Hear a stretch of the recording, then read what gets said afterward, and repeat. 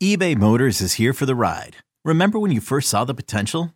And then through some elbow grease, fresh installs, and a whole lot of love, you transformed 100,000 miles and a body full of rust into a drive that's all your own.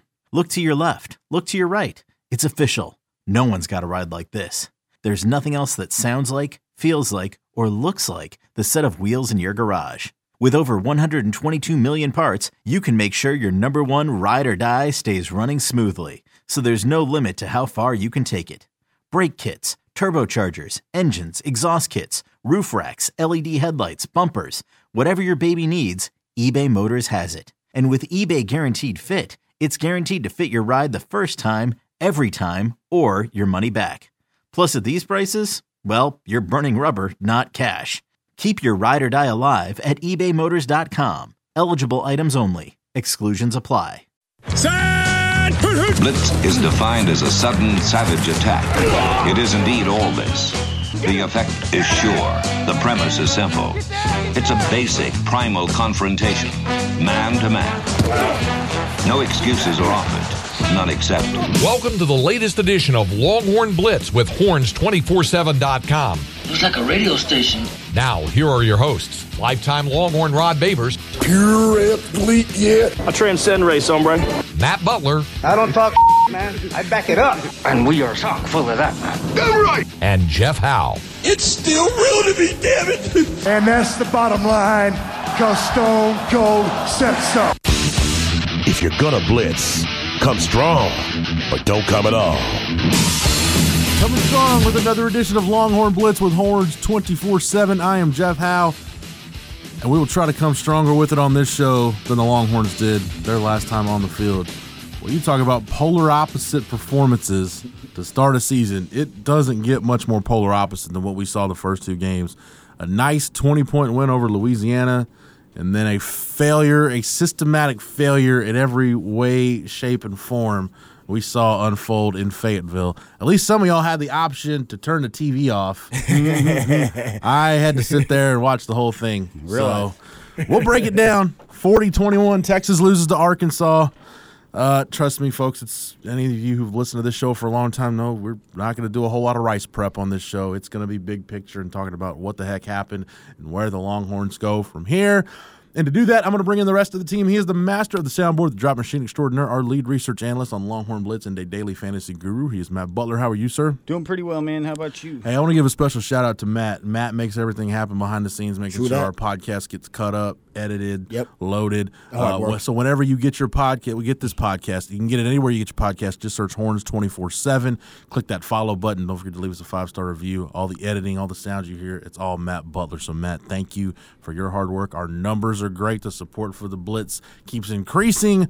And do not take Matt's contributions to this show lightly. Well, thank you, and thanks for doing the show with me. It's good times. The real MVP. Another man who nobody should take his contributions lightly, whether it's here or on the Horn on RBKD each and every weekday from 3 to 7. He is our lockdown corner here on Longhorn Blitz.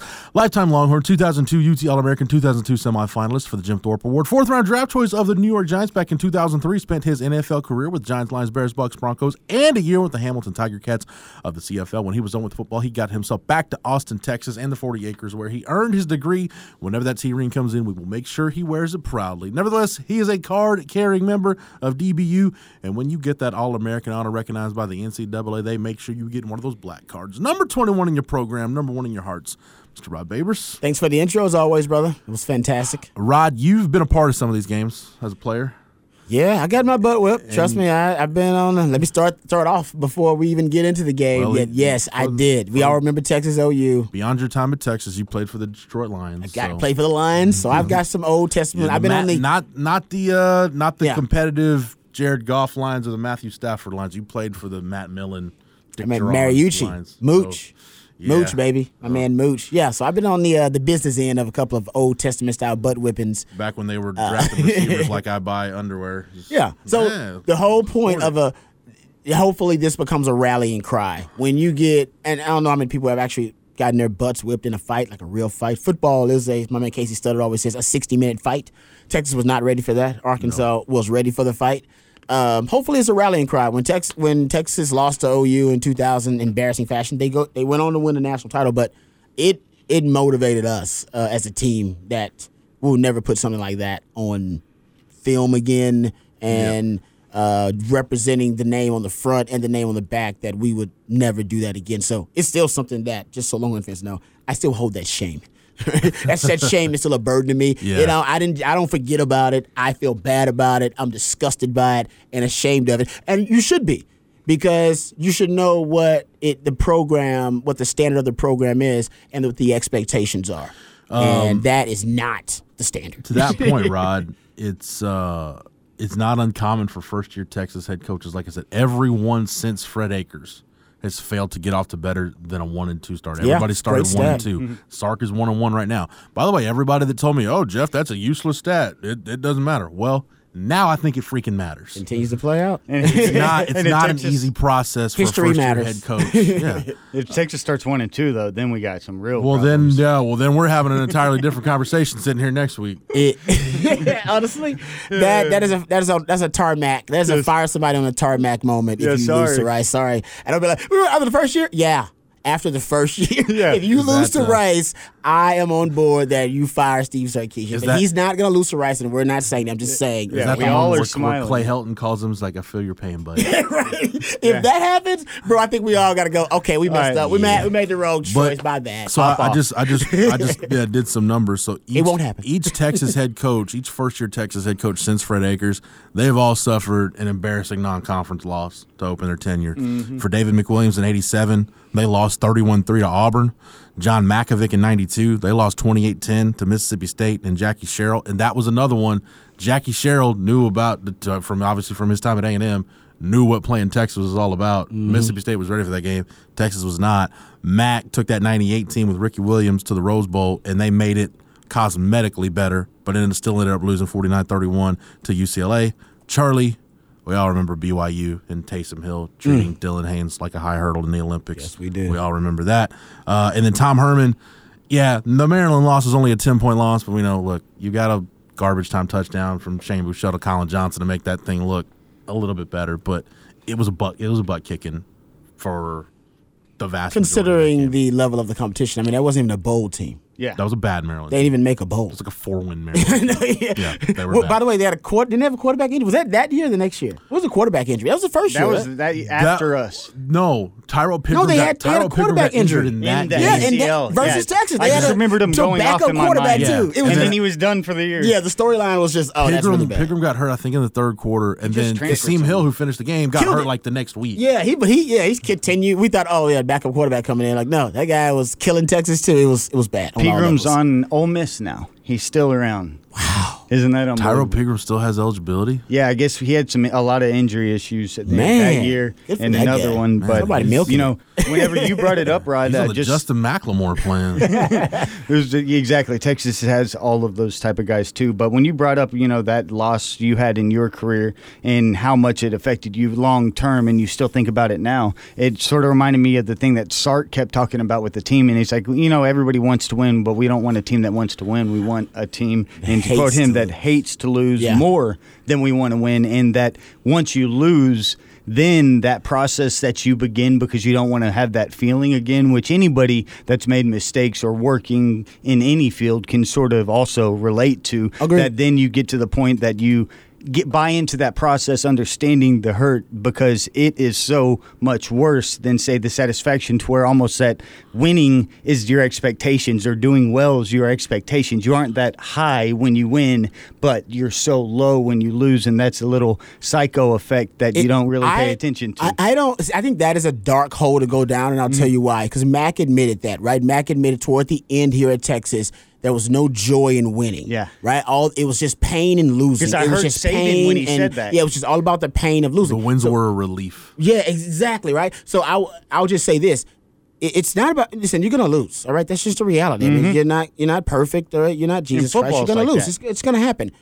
The blowout, embarrassing loss, that there's no reason for it at Texas ever. That Old Testament style butt whipping to be on the business end of it. We're talking about that 21 get off the stick loss, no. Those Coyote ugly losses, no. There is no reason for it at Texas. I'm not saying you get on somebody for losing. If Steve Sarkisian and that team just went out there and competed and lost that game, you lose. It's okay. We get it. You cannot go out there and get whipped in all three phases and get dominated on the lines of scrimmage, both lines of scrimmage. That can't happen. Sorry, first year, third year, eighth year. Can't happen. Not at Texas. Not blowout. You can lose. You can lose. People lose. And that's you cannot get blown out like that. And that's what I learned, especially.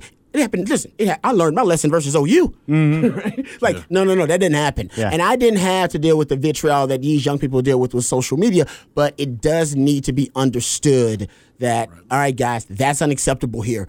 That needs to be the reason that everybody, coaches, players, trainers, everybody goes back to work. Yeah. We started believing our own hype. It's good to sell the hype because you need it for recruiting and you need it to get the fan base excited and to put butts in the seats, but don't get high on your own supply. Yeah, 100%. And Texas started believing in their own hype, and Steve Sarkisian did too. Yeah, and when you look at the players on this team, we talked about it. Tom Herman's teams really didn't get blown out, and these kids. This loss was worse than any Tom Herman loss. Exactly. Saying that, the so worst these loss kids since Charlie's last game.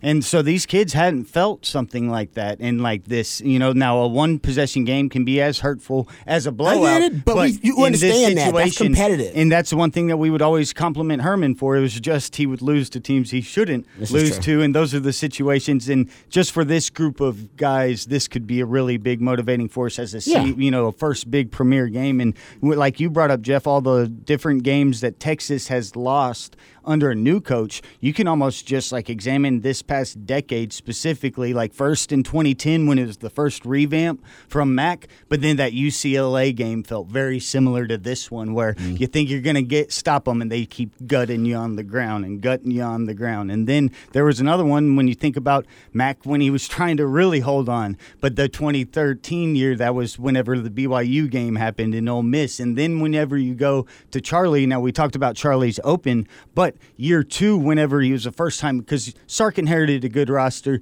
Charlie, we've talked about that 14 years, the North Texas stuff, all that. So year two, but what happened? Notre Dame just came out and just stomped you just like this game at the beginning. And then it went to Herman. I was thinking about that Notre Dame game the other day.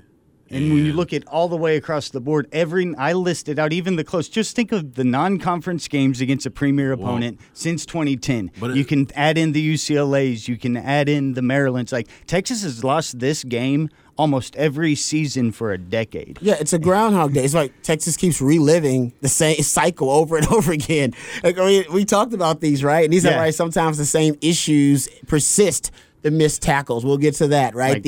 And going back to the offensive line issues that Jeff has documented. That it seems like you keep reliving some of these same issues, and I think that for Longhorn fans, that is a tormented fan syndrome, where it's like, hell, didn't we just do this? Didn't we just do this? And it's like, embarrassing. This felt like Provo or South Bend or that Tom Herman Maryland. Yeah, game. So I think that's what it is. And I'll say this though, and obviously we'll get right to the game here, but if they are going to allow this to be a catalytic moment, right, and it can be a rallying cry for them, because it happens with the baseball team. Remember the baseball team? Yeah, had that embarrassing Snowvit. What was the tournament they had up there? Down in Houston, Epic Globe Live. And everybody was like, man, that was embarrassing. To lose is one thing, but to get embarrassed like 45 that, 45 strikeouts in 3 games. And it was like, man, that's just uncharacteristic. Is that really what the team is going to be? They use it as a rallying cry.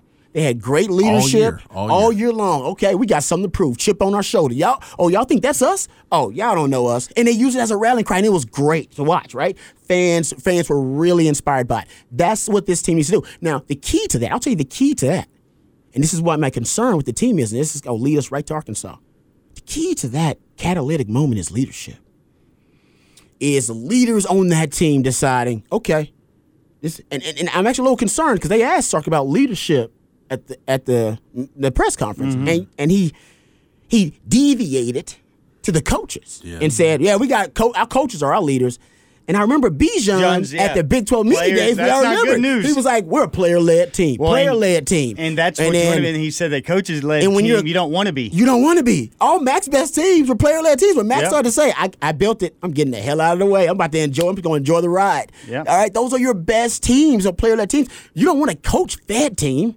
You want a player-led team. So it's about leadership. Now, they lost 6 out of 7 captains from last year. When you're on the road in a hostile environment, you depend on what? Leadership. Because all those young guys, they get a little scared. Listen, Texas hadn't been in a hostile environment None of these kids have been. Yeah, because think about it, we don't play A&M anymore. A&M used to be our most hostile game on the road. The OU game is such a different It's unique. game. Yeah, it's unique. It's hostile in its own way, but it's unique. We still got 50-50, baby. We got a lot of market share there. All right, we're talking about when you got no market share. We're talking about there's a safe end of the Cotton Bowl and an unsafe there's a end safe haven there. You're like, no, I'm going to my end. I'm good. They're my people. It's one about you against the world. I talked to Quan about it before, and it's like, no, it's us against the world, and they loved it. That those Colt McCoy, Quan Cosby, Jordan Shibby team, that we fed off of it. It was actually so we want to get. They like the wrestlers who'd walk in, right? Like Shawn Michaels, everybody's booing them, throwing drinks on them, and like, hell yeah, this is exactly what I want. I got the championship belt on, and everybody hates me, and I'm coming to your house, and I'm taking all your stuff. I'm taking it all. That's the mentality you gotta have. You're talking about the time where he was getting booed in Montreal and he dry humped the Canadian flag. Right? Exactly. Like the Baker Mayfield, plant the flag in the middle of the event. You do have to have that mentality. We are coming to your house and we're coming to take what's yours. Yeah. It's ours. And Texas didn't have that mentality. And let me say this, Rod. I was finished up. I think it's leadership is my concern. They couldn't identify the leaders. Obviously, Sark can't because he's talking about the coaches being the leaders, which is ridiculous, right? Or bad news. So in this situation where they're dealing with adversity, they had adversity on the road, hostile environment. Leadership steps up and goes, "Hey guys, it's all right." On the sideline, no, it's okay. We got this. We still got this. That needs to come from your quarterback, which is something we'll get to, and it needs to come from different players in different positions. And here's the problem: when everybody's playing bad, there's no leadership because you got to lead by example, and nobody's going to listen to you, scream on the sidelines about motivation if you're playing badly too. I'll say this about the environment. So I've followed this Texas program my whole life, and I was like probably in the second grade, I think, when Arkansas left for the SEC, and they stopped playing each other annually. And even though there were games here and there, Rod, you played in the Cotton Bowl against Arkansas, and we've seen there was a home and home that in 03-04, the 08 game, and there was a bowl game. I didn't understand, and even though my wife's got family in Arkansas, and even though when I go up there and wear Texas gear and the looks I get and the everything else, I understand there's vitriol, but I didn't get it until I went to Fayetteville Saturday. And like the younger fans, like if you go at Razorback Stadium, there's like a row of frat houses like right outside the stadium. Yeah, that's pretty cool setup. And I think for the younger fans, I think it was more of, and there was a lot of Beat Texas shirts, and they got their horns down signs, but I think for them it was more like, hey, it gives us an excuse to get drunk and get rowdy. Yeah, they didn't really get it either, huh? But for the older fans, like Craig Way was telling me, him and Roger were on their way into the stadium and ran into somebody who got in their face and was like, "Why don't y'all get the F back to Texas?" Crazy. Like it is some level of vitriol. I'm telling you, true hostile. And even Rod, you've been to enough Cotton Bowls as a player and as a fan, as a media member. I won't say there's respect there, but there's an understanding on both sides what the Texas OU game is. Well, no, there are rules of engagement. Almost like it's a neutral site. There are rules of engagement, and they're understood. Yes, I agree with that. And even the A&M rivalry. Yes, there is. I would say that Aggies it's a hostile environment because they're so into it, but not because they are trying to be adversarial. They don't want to have a combative That's moment. That's just the way they are. But in terms of their traditions in that stadium when it's rocking, no, it's wild, man. Especially when they got it going. Only two would be like Okie State or Texas Tech would be the two. Texas Tech at night. Yeah, those two remind me of maybe what Arkansas like, but Arkansas. No, I'm not saying it's it. Arkansas is way higher. The only ones in the conference that make me feel anything. I'll throw something at you. Yeah. For me personally, Rod, you were at this game. The 2012 game in Stillwater was really loud. Yeah, I remember that one. Yep. And I've been to Morgantown at night, which was rowdy. Okay. And some of the things I was hearing from the student section pregame, I'm like, some of y'all need to go to church in the morning. Make sure y'all get there. But this was just a level of vitriol and rage that I wasn't prepared for. And you can see the look on everybody on that Texas sideline, players, coaches, support staff. They weren't ready for it either. Man. That is crazy. I've heard that from multiple people. You're the third or fourth person to tell me they were not ready for it. That they either had stuff thrown at them or had confrontations, that it was truly hostile. Not meaning like, oh yeah, hostile environment. No. They wanted to have a hostile moment with Longhorn fans. Like they were looking for a confrontation. They were that kind of fan. So Craig only got at the bar. Craig only got cussed at this time. He didn't get a sandwich thrown at him. But I was just telling you, man, they were not ready for that environment. No. And the look, Rod, it's that same look. I saw Mac have this look. I saw Charlie have this look. There were times where I saw Tom Herman have this look. Sark had that look on his face at one point in the first half where he didn't have an answer. Yep. I recognize that look. Yeah. Yeah. That's the look when you see it. Mm-hmm. And it's no disrespect to Sark because, like I said, even the best coaches have had that look. For a decade at Texas. You know it's going bad and you don't know what you could. That's, as we get into the game and talking big picture, we might as well talk quarterback and start there. Everybody's like, well, when's he going to put Casey Thompson in? Should he do it at halftime? Should he have done it in the first half? Guys, I don't think it was going to matter because that offensive line was so bad and your game plan offensively was so bad. I don't know if having Sam Ehlinger back would have made a difference. I really don't think so. I think Sam would have made a difference because Sam knows when to scramble. And Sam is a physical presence, so he would try to match their physicality a little bit. But I'm with you. I'll say this, though. It was bad. And you may be correct. I'm not disagreeing with what you're saying. But Sark's feel for the game was also bad. Yeah. And the feel for the game, I go back to that Spencer Rattler benching in the Texas OU game when Lincoln Riley, obviously, who I consider an elite mind and an elite offensive mind. And, the scones that it takes to do that, just to teach your quarterback a lesson. Oh, this lesson will be taught. And yet Sark, who claims that it was the tightest quarterback competition that he's actually evaluated as a coach, and when the game is on the line and it's obvious to everybody out there, including Sark, based on that look that was on his face, we don't really have an answer because they came out of halftime with no adjustments either. Which I thought, I was like, oh, they don't come out of halftime with some adjustments. We'll see some adjustments, some wrinkles, nothing. Yeah. So they had no answers. Why would you wait so long to put Casey Thompson in? Like I said, I watched Lincoln Riley do it in the Texas OU game, bring his quarterback back, and come win the damn game. Because he recognized my quarterback ain't got it. Yeah. He ain't, because I'm a quarterback. I'm a quarterback. Well, Sark is a quarterback. I'm a quarterback. I know when a guy ain't got it. I gave him 2 quarters. He ain't got it. I don't really have an answer. And what could also be, a catalyst to kind of solve a lot of problems, be kind of a multi-remedied option, would be just to put in a different quarterback. Put in Casey. Just for a change of pace, something different. A guy that can scramble, a more decisive runner, just for a lot of different reasons. He extends play so the wide receivers can get open a little bit more. They got more time to do that. All those types of things. And yet Sark didn't do it till like a minute left in the third. That's another criticism. That's a bad feel for the game. Well, that's a bad feel for the game. Can I give you a theory on this? This is my theory. This is my theory on this how this quarterback situation has played out. I think, based on the playing time for the 2 guys in the first 2 games, there was no 2 quarterback system or both have earned the right to play or whatever. There was a clear designation between who's the starter and who's the backup. I agree with you on that. And I think that's why Sark didn't go to Casey earlier. I think because in his mind, he knows Hudson Card is a starter, Casey Thompson is a backup. I think making the change, because Sark could have humored us in the Monday press conference and made us go check sources and go dig around to see who's getting more snaps in practice. No, he just came out Monday and said it. Yeah, unsolicited. And give him exactly, opportunity. that's key, unsolicited. Because I think it's twofold, and it's 1 or 2 things, or maybe a combination of both.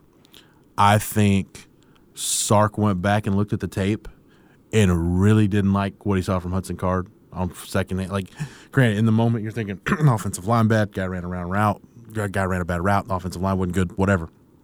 But I think he went back and saw that tape and saw a lot of mistakes Hudson Card made that he didn't like.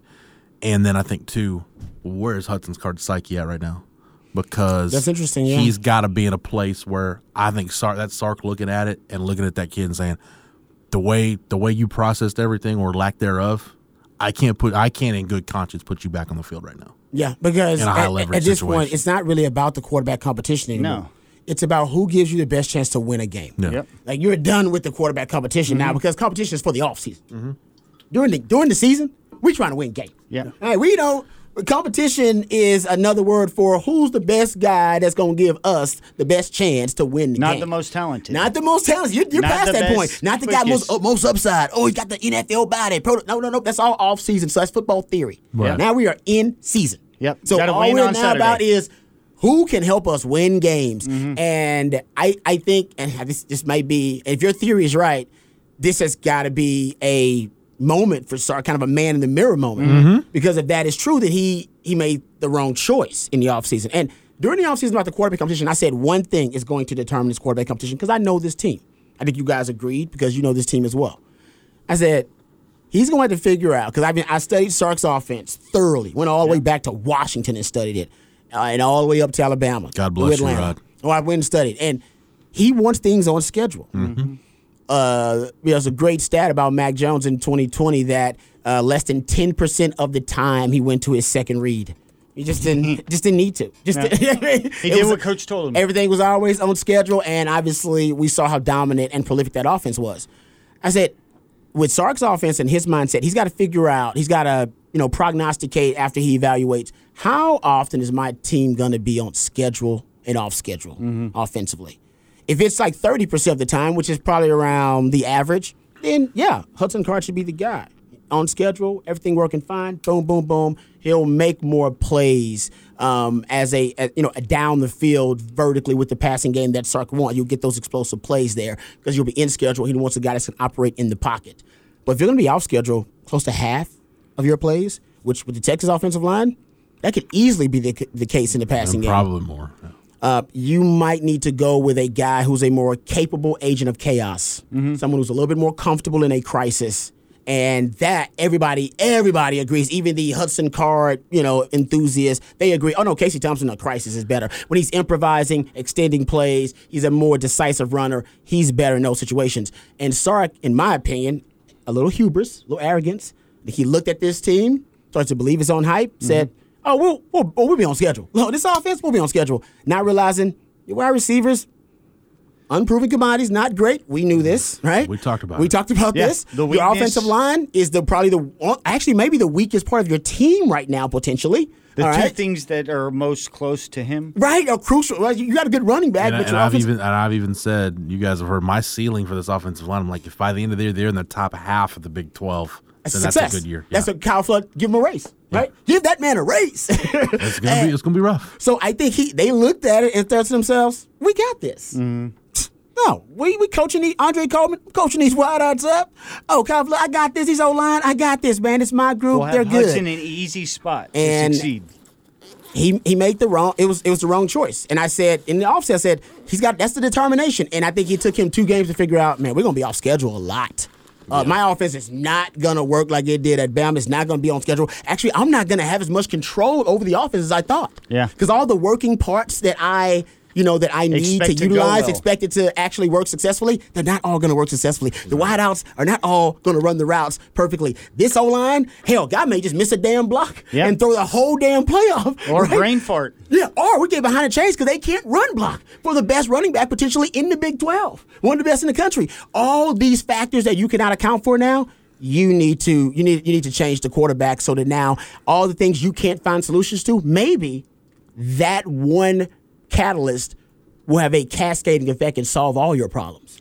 Your offensive line problem, your wide receivers that can't get open, you extend plays. The +1 in the running game always forces defenses to defend you differently. And also, if you're a scrambler, I'm going to put a spy on you. Putting a spy on a guy opens up the middle of the field in the passing game. The quarterback is so impactful. Right. It can have a positive reverberating effect all throughout the team. Mask a lot of deficiencies. Yes, and on top of that, you need leadership. Yep, and everybody agrees. Once again, he's a better leader. Everybody says it. And you need everybody a player-led agrees. team. And you need a leader right now, man, because your leadership is your coaches. That ain't good. And when you look at specifically the adjustment being made, and listen to what Sark said multiple times, he reiterated, and it's one of our favorite drops, but the Will Muschamp, everybody just do your job. And that's sort of what the issue here is, I believe. If you listen into what he was saying when specifically talking about the quarterback, multiple times he talked about doing the simple things and running the play, how it's called, and running. And he reiterated that, and those are the freelance type things that he's sort of giving you the clues as to these they decisions. Just did it right. It's perfect. Yeah, exactly. It's like, Coach, they can't do it right every time. I think he feels 100% of the time, as a good play caller, Casey's probably going to go in, and he's more of the veteran. He maybe sees things a little bit better, so he can actually go in there. And all I'm asking for you is to do your job and do the play that we call, and it's our job to make that framework around you, scheme guys open,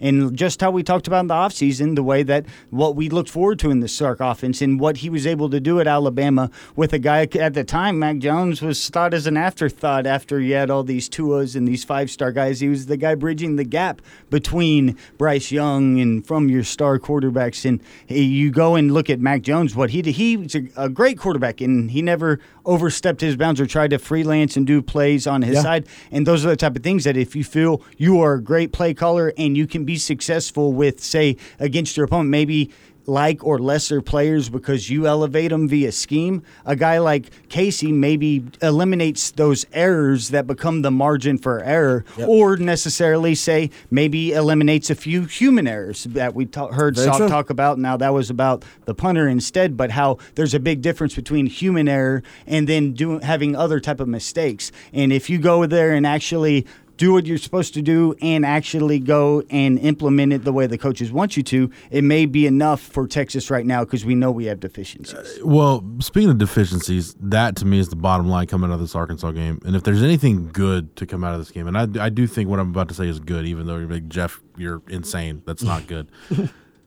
Every potential flaw that we saw with this team, every deficiency you may or may not have had, everything that was a question mark, brother, it's all out there now. This is true. There are no secrets with this team anymore. You're right. Skeletons in the closet. You know what your proven commodities are, and there aren't that many of them, and you know what areas you need to fix to win some games in conference, and there's a lot.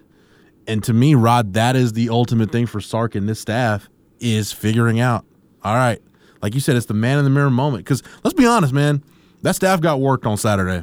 Oh, man. Everybody. Out-coached Pete Kwiatkowski, Jeff Banks, Sark, everybody. Badly. Got everybody badly. had a bad night. No doubt. And Arkansas coaches had a great night. Great night. and hey, it was their super. Sark, that defense Barry Odom ran, that's not the last time you're going to see that this year.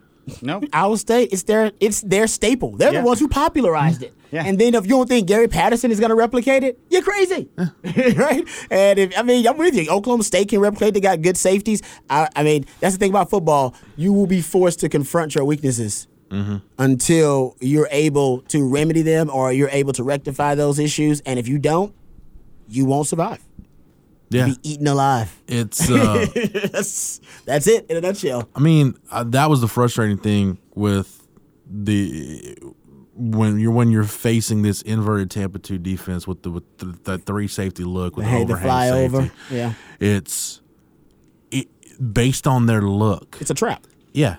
It's a trap. It's a trap. It looks very inviting to run the football. Yeah. Yeah. And if you're Alabama, you probably can run it. Yeah, and people say, "Well, I mean, it's facing let's go." Yeah, if you're Alabama, you probably can run it. You're facing a 3-man front. Why can't you run the ball? Well, there's so much late movement by the linebackers and safeties that they're just destroying gaps. And the next thing you know, damn, we're in 3rd and 9. What the hell happened on this drive? Yep. No, you're right. It sucked them in because they had the numbers advantage. But that is an illusion. It felt like the illusion that they want to present. No, and it felt like one of those Tom Herman games we saw, Rod, where they would face that 3 safety look, and it's like, we're gonna run the football and just pound the football. Yeah, moron, and that's why you're in 3rd and 9 the whole day. And going 3 and out and punting and putting your defense back on the field too much. It seemed like it was the first time that Sark had seen. I'm not calling Sark a moron. I'm just saying that's what I would say watching Tom Herman. Well, the game plan was was moronic. It was because there was no adjustment to the game plan, and it was a game plan, like I said, that it looked like it was the first time he had seen Barry Odom's defense. Yeah, and we know that's not true. Can I get your take on this? Because there were some game plans that we saw from Tom Herman where like, man, that was an arrogant game plan. It's like you were bland and you just trust your personnel. Yeah, I don't think Sark's game plan was arrogant. I think it was just bad. It was uninspiring and insipid. It was. Bad. It was. Why haven't we seen the RPOs more? What isn't he supposed to be? I mean, Kyle Flood said they run the RPO more than anybody, even in college football or close to it. And I gotta tell you, I've seen maybe a few, but it hadn't been a ton. And I wonder if is he going to break it out for Big 12 play? Is he saving it? I don't know. Or is he just not comfortable with the timing and chemistry of the wide receivers? Because, it's basically the glance routes. Like the wide receivers have option routes in his offense. And then it's basically up to the quarterback and the wide receiver to be on the same page, to see the same thing. They see the same thing. Boom. He's always open because I'm breaking from leverage. Wherever leverage is, I'm going away from it. And the quarterback sees that too. We haven't really seen a lot of RPOs. Nope. If you look at the numbers right now, Hudson Card is 5 of 11 off play action, and then 17 of 25 no play action. So that's just play action. Yeah, but that's inside RPO. And so this is even less because some of them aren't traditional RPO. Then looking at Casey Thompson, 4 for 5 play action, 5 for 9 non-play action. So overall, you got both of them at 34 attempts via no play action, and then 16 attempts via play action. Well, so you're right now at a 68-32 split. Yeah, I was just trying to think of ways, because, I try to think through the game. Like, all right, what am I going to do? What's the adjustment here? Obviously, I'm not saying RPO is the thing that would have saved Texas in this game, but I haven't seen much of it. I'm just looking for something that would have been an adjustment. We didn't see a ton of quick game. Yeah, why not try to get your quarterback in a rhythm? I mean, he obviously shook. Why not get him in a rhythm early? And by the way, the quick game was there. The fly sweep, the orb motion, the jet motion. He's kind of like Tom Herman. He doesn't use it. Once that guy crosses the formation, they don't even look at him. They don't throw it to him. He basically becomes a new faction. Screen back to Whittington or Roshan. They've both thrown it back to him. That's it. That's the only one I've seen him do. I don't know, because you can tell that Arkansas was ignoring that guy for the most part. They'd give him like 8-9 yards of space. Hell, man, Rojo and Bijan out there in the flat break a tackle all day, every day. They can do it. I'm just saying, I'm with you. The quick game, there's the screen game. I mean, we didn't see any screen game. They were very aggressive. Screen game. Same ratio, basically. Hudson Card's 4 for 5 in screen, 18 for 31 non-screen. Casey's 4 for 4 screen, 5 for 10 no screen. Did they go? So. They went empty maybe a few times. I think it was more later, though, when Casey was there. But I've documented how... We're 82% no screen right now. Okay. I've documented how successful they are at empty. And empty stresses that, that inverted Tampa, too. It stresses that 3-high safety look. Yeah. Go watch Joe Moorhead. Since Sark wouldn't watch it. But if you go... Remember Oregon played Iowa State? Was that last year in the bowl game? Yes, in the Fiesta Bowl. And I know Iowa State won. Go watch, but we watched Joe Moorhead brilliantly, with that Oregon offense take apart that Ohio State defense and using it with what? RPOs. Right? I love me some Joe Moorhead. Joe Moorhead. Yeah. But you look at, you see those 4x0 sets and those 3x1 sets he throws out there. Dude, that it forces those 3-high looks, which usually want to do a lot of pre-snap shell coverage to throw you off, right? Give you one look pre-snap and then shift with those safeties. It almost forces them to reveal. Because they get way too, outbalanced when, we're still going to try to keep our shell look against a extreme formation 3x1 or 4x0 set. So there's just been things you should have been anticipating. What if they stop our game? How do you not as a coach, on around Thursday or Friday, I would say this, right? How do you not as a coach play the entire game in your head through it, right? This is one man Shano tells me that he does. And then give your opposing coach credit while you're playing the game on your head and assume that they will make the right adjustments. Sark has said he does that. Assume that they will stop you. It's just give them credit. Say, man, that's a good coach. They're going to stop us. What do we do? And sit your coaches down and say, hey, what are you going to do when they stop us? What do you do if your front isn't working, PK? What if they start gashing us? What's our plan? Yeah. And then you guys should have a little thought experiment. Just go through like, well, you know what? I probably just go zero coverage, go 8 in the box, and just see if KJ Jefferson can beat me on the outside. See if our corners can hold it. You know what I mean? Like, see if they're flat footed. You know what I mean? Just throw it out there. Just so in the game you might go, you know what, guys? We're doing it. I can tell you how many times Bull Reese we could prepared for a team the entire week, and then three damn plays in or one series in, Boris goes, all right, guys, we're scrapping the damn game plan. Is it what we're going to do? We're like, so we worked on the game plan all week, and now we're just going to freestyle it? You damn right. We got to win this game. We were wrong. And you got to acknowledge when you're wrong. And go, okay, you know what? Damn, I misjudged it. Let's switch it up. Adjust, adapt, evolve, and survive, or you will die. Right? Or you will be your own undoing. Your hubris will be your undoing. And to me, that was a little arrogance. Agreed. To not have. So what? So if Sark said he does that, then what was his adjustment when he played it through in his head and went, Barry Odom's going to stop my initial game plan. Here's my counter. Because I didn't see a counter. You know what I mean? What was the count? I think Sark was like, it'll work. He is a keep doing it guy. Like, I'm just going to do it better. Remember you asked him about the offensive line. Great question. What'd he tell you? If you asked him about personnel changes on the O-line, what'd he say? I just think these guys need more reps together. There you go. And he's the same way about his offense. Why is the offense working? We got to keep running it. He did. We don't need more running it. There was no adjustments. There was no empty 3-by-1 day. He didn't get into really a lot of that. He just kind of kept going. I think I go back to it, Rod. I think he, everybody on that sideline again, was so just shell shocked and not ready. They couldn't match Arkansas's intensity and physicality.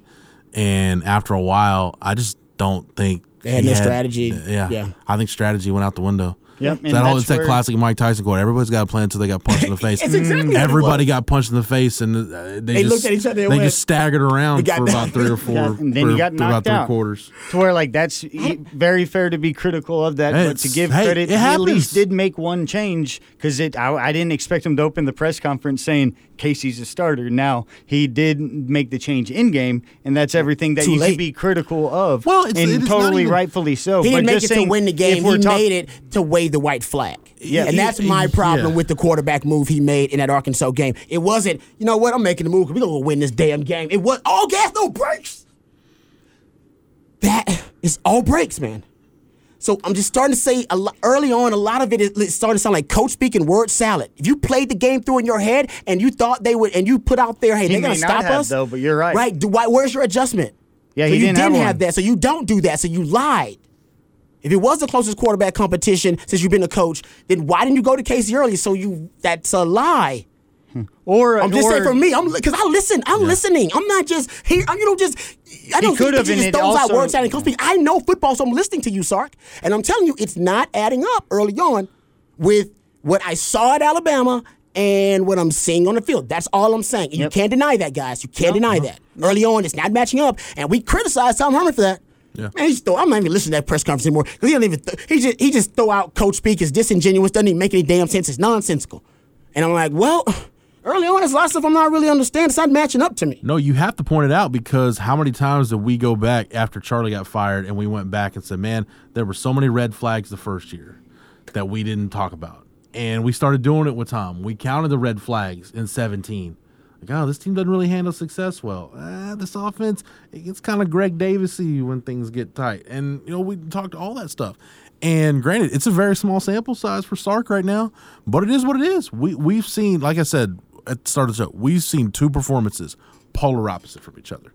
One game where they looked very well, they were well coached, they looked prepared, they were ready. This staff had all the answers, they knew what was coming, they knew what to deal with. And then the complete opposite was on display from everybody, players, coaches, everybody on Saturday. Everybody. Agreed. And one thing, though, that can make everything go worse is when your O-line and D-line are the main issues because I feel like in the game, that was by far the biggest issue. Can I just expound on that real quick, Matt? At the end of the day, that's why the quarterback conversation, to me, it's secondary. You got your head smashed in on both lines of scrimmage, period, point blank, end of story. Yeah. So you're not going to win very many games, especially – teams in that league. Agreed. I've said it, Rod. How many years have you heard me say it? It was the ultimate line of scrimmage league in college football. That's what separates that league from everybody else. Yep. And when you lose the line of scrimmage battle in a freaking landslide, you get what we saw on Saturday. Yep, and we already knew coming into the season the Texas O-line was going to be a weakness of the team, and now that's the thing that made me a little more concerned about the defense because I thought the D-line was going to be the strength of the team, and the D-line had just getting gashed, that's and what that's what worried me more than anything. So seeing that, but I also know that when those things go wrong, it can magnify and amplify everything else that's mistakes made, and that's what I came away from it. I wasn't that worried about the team. I was like, I'm worried about these O-line and D-line. I was like, if you get better play there, and now I don't know, I'm not a big guru on breaking down where the mistakes were, but at least Sark said it, a lot of it more leverage and things along those lines, which can be taught, and there were actual mistakes being made, which makes me think that's fixable, because if not, that's not fixable because that's one of the few areas on the field that it's pretty absolute one versus the other. And if you're getting beat constantly, you sort of have no shot. I think offensive line, it's more of a talent issue. I think defensive line, it's more of a technique issue. Yeah, and when you look at Arkansas's D-line was great last year by the numbers. Like, they were a top half of the league. And Sam Pittman, even though they're a bad team, exploit that. So he's an O-line guy. Exactly. So I can see how those things go wrong, which if any fans need a silver lining, is like if that gets fixed, you'll be good, but you might be in store for a rough season because those things don't fix in 1 week. They don't. I would not have wanted to be in that film session if I was an interior defensive lineman with Bo Davis on Sunday because the way they defended zone run. They deserve it.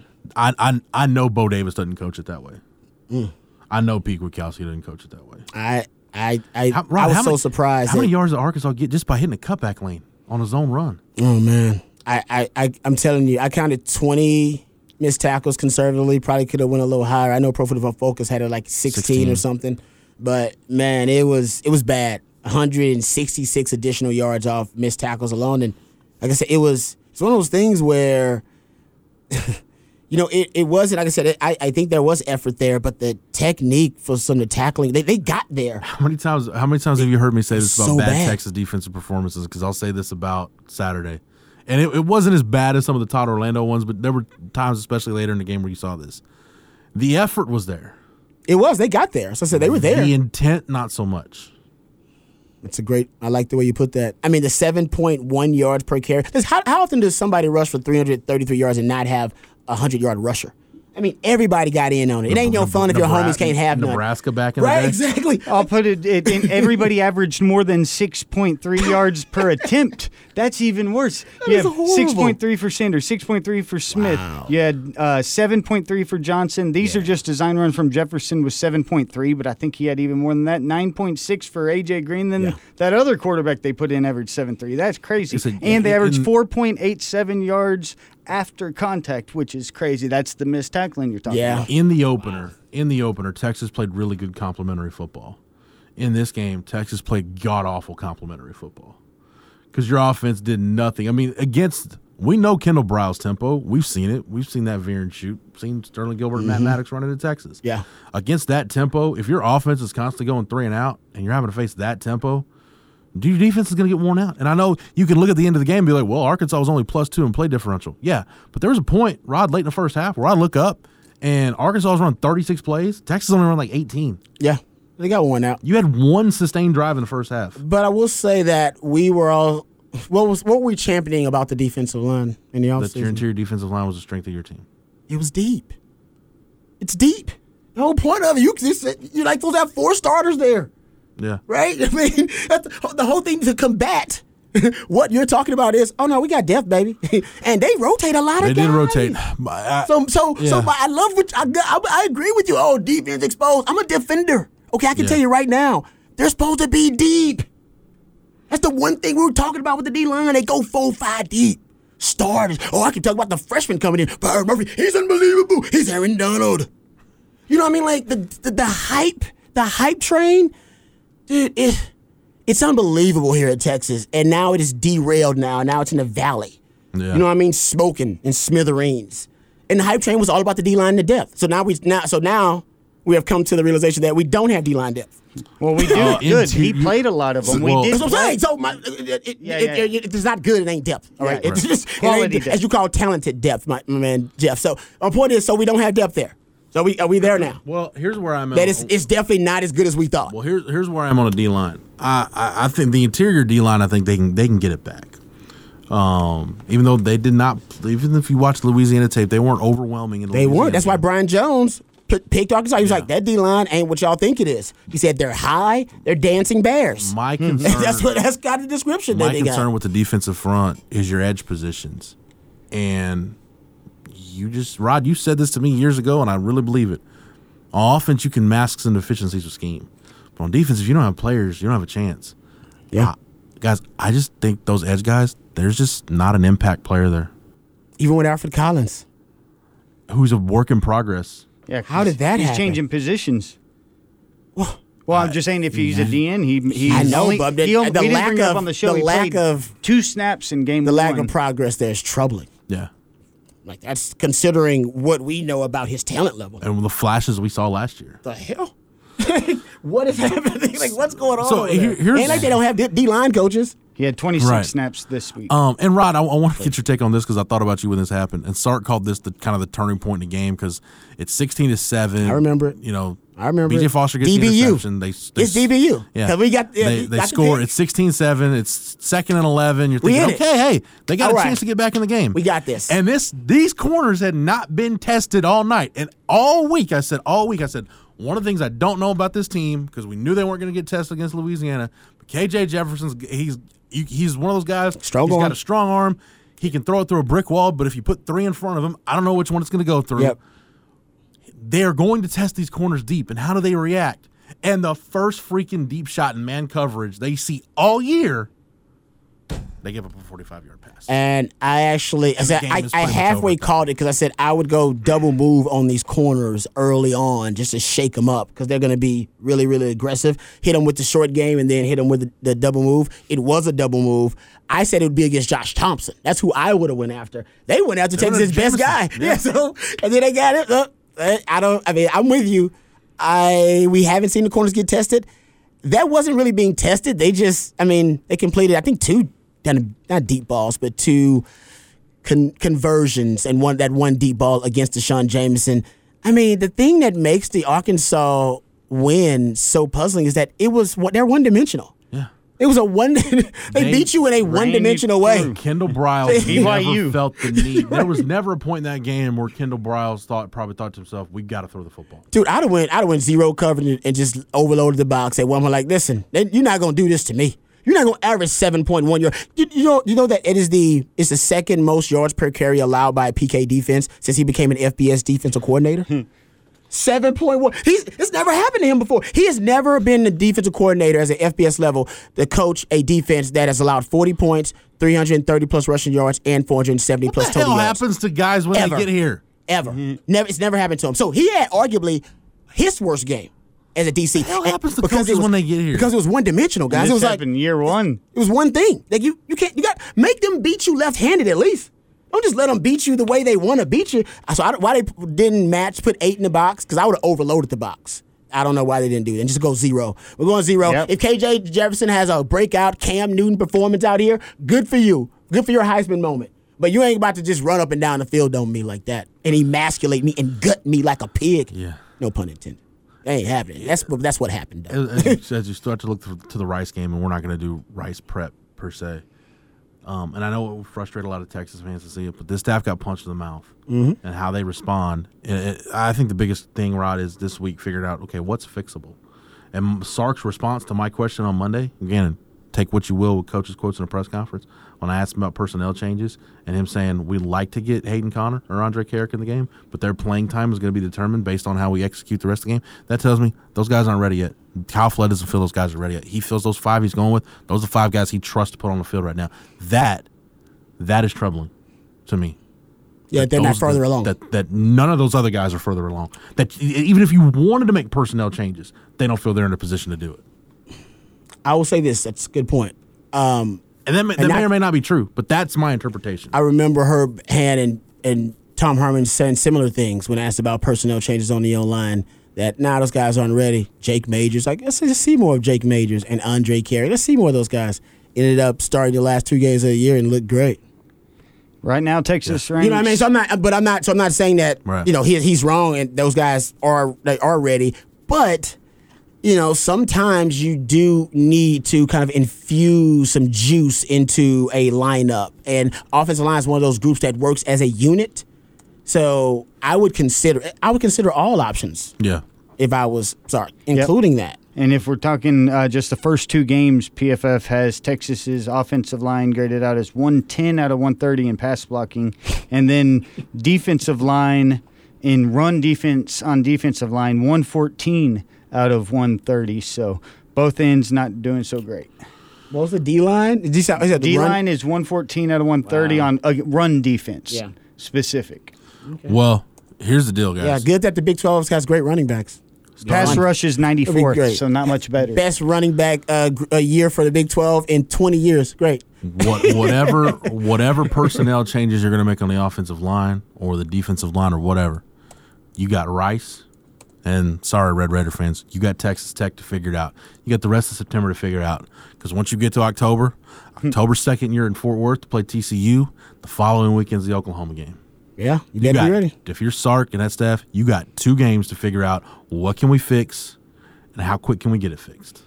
Man, are those back-to-back TCU and Oklahoma? Yes. Woo. What can you fix, and whatever you can't fix, how do you mask it? I agree. I mean, listen, I would say football and life are both constant struggles, trying to, decide between what we want to be and what we need to be in order to survive. And Sark, he can't be what he wants to be, which is right now, no. He can't do it. So he needs to figure out what he needs to be in order to survive and win games. Adapt, evolve, and you will survive. Or not, your hubris and arrogance will be your undoing. It's just that simple. So it's got to be what he's in a. This really reminds me of this offense. Really reminds me of a lot of the 2011 offense, because the 2011 offense they had deficiencies. They had issues, especially like after the Garrett Gilbert thing blew up and Brian Harson's like, okay, I've got 2 inexperienced quarterbacks that haven't played at all. So what do? You get creative with some of your pin pull schemes. You adopt the Wildcat with Fozzie Whitaker. We're going to give the ball to Malcolm Brown. He's probably our best player right now. Oh, Joe Bergeron's ready. Okay, young man, get ready. You're going to get some carries. Like Brian Harsin was throwing everything at the wall. Piecemeal it. Yeah. Whatever we got to do to move the football. That's all we're trying. We don't care if it's pretty, and we don't care if we lack identity, because it didn't have. It was a show about nothing. They didn't have an identity. Right. And this is the tough thing about being a first-year head coach. In a lot of respects, you're evaluating personnel on the fly. Like, you got spring and camp. That's it. Yeah. You don't have a big body of work. You don't. You can go back and watch practice cut-ups from last year if you want to. I don't know any coach that would do that at this point. Yeah, you're done with that now. Yeah. That's self-scouting off-season stuff. Now you're that was before spring games. Yeah, you're about real-time, real solutions. That's all you're about right now. Real-time, real solutions. Like, I got to solve a problem, and I got to solve it right now, because I don't have time to have a project. Like, at this point, there are no projects for coaches. Right. You just got to solve the problem that you have right before you, in front of you. Like, as much as on the offensive line, as much as I'd like to see them give a shot to somebody like Isaiah Hookfin or Tyler Johnson. Yeah, if they're not ready. If they're not ready, you can't. Yeah. You just got to go with what you got. Got to go what you got. And try to make do with it. Yeah. No, but this is that's why I said before the show, I was talking to Matt, I said, we'll find out everything we need to know about Sark as a play caller, as an offensive mind, because he is going to have to solve a lot of these little problems. He's going to do a lot of troubleshooting until he can build this roster the way he likes it. Yep. That is the ultimate test that actually the last 2 Texas coaches couldn't survive. Mac did. I remember when Mac was struggling, figuring things out, and he finally built the roster the way he wanted. It was right around like 03, 04. And he got to live and survive by not beating Kansas and change, and it took him 8 years, it took him a while, he got there. And you won't get 8 years on it, so I know obviously there's a difference these days, but my point is that now we'll find, and it's going to make him a better coach. If he survives this, if he survives being able to fix the offensive line problems, or at least coach around them, scheme around them, and the quarterback issues right now that he's facing. Because I don't know if he knows what really to do at quarterback. He's like, what happened? Texas just hit me. If he can, because as a coach, like I said, you're just evolving. If he can solve these problems, all you as a problem solver, solve these problems, and then get to a 8-9 win season successfully. I've said all. It'll make him a better coach. I think 8-4 will be a really good year, and people are like, oh no, they need to win 9 or 10. Now, how many of you guys are with me? That 8-4. He's going to coach his tail off to get them 8 wins. And you were right on with Vegas. Vegas had been right at 8.5, so they're right knowing it's going to be 8 or 9, and they want to get the public to be on one other side. And when you look at it, it's funny that we say Mac 8 years. Tom and Charlie only got 7 combined between the two of them. My parting shot is this, because I know we got to wrap up. Rod, you said this a long time ago, and it's proven true, and I'm a firm believer in it. If you're a coach of the Blue Blood, it doesn't take us very long to figure out if you're the guy or not. No, take you about 2 years. You know. For Sark, and I'm not saying Sark is on a hot seat or anything like that. That would be ludicrous right now. But if you look at are you going to be able to do what Mac Brown did and get to year 7, year 8, and maybe try to build this? Yeah, he's got to look at the last 2 guys, and Saturday was his first lesson. You can't lose a bunch of games the way Charlie did. Just those butt ugly losses. Coyote ugly losses can't happen. Can't have those losses. Nope. And you can't be an abrasive, stubborn a-hole like Tom Herman. Mm-hmm. So if you can find a way to just don't embarrass yourself on the field with your own field product, and don't think you're the smartest guy in the room, and let everybody know you're the smartest guy in the room, you will get time to get it figured out. Yeah, no, I'm with you on that. Yeah, it's a great point. I agree 100%. Since I brought it up at the beginning of the show, I actually wrote down what Texas's record is since 2013 in these non-con versus Power 5 teams. 2-10. Oh, beat USC, beat Notre Dame in 18-16. Lost to Arkansas, LSU, Maryland, and USC in 17. Notre Dame and Cal in 15. BYU, Ole Miss in 13. So 2-10 in those games. Those premier, once we started, it's like, oh, we beat Ohio State, let's schedule them all. And Texas went 2-10. Basically our Power 5 non-con games. games. And that's since when, Matt? Started 2010? Man. Yeah, 2010. I maybe left out a win, but I'm pretty sure I didn't. Against the teams that stood out to me, the ones I listed, that's pretty big. There'd be an Ole Miss. If it's since 2010, there would be an Ole Miss. No, 2013 is. Oh, since 2013. Sorry. So you're saying since 2013. Okay. Yes. Okay. Yeah, that makes sense. Because we beat Ole Miss in 12, beat BYU by 1 point in 11, and lost to UCLA in 10. Okay. Wow. Next week, I guess we'll see what got fixed and what didn't. Well, but it's Rice, so everything should look good versus Rice. Let's be honest. If it we won't know much more. We won't know anything till Tech, in my opinion. I think next week when Casey throws for 5 TDs, I still am going to think him and Case or him and Card are very close with one another. He just may be like you're going to go out there and do what Coach says, and also he always has that Colt McCoy to Jevin Sneed aspect between him and Card that we always talked about all season. Don't sneeze at the Rice game, because think back to 2015 when Charlie made the switch to Gerard Hurd. That was a 42-28 game where Texas got a couple explosive plays.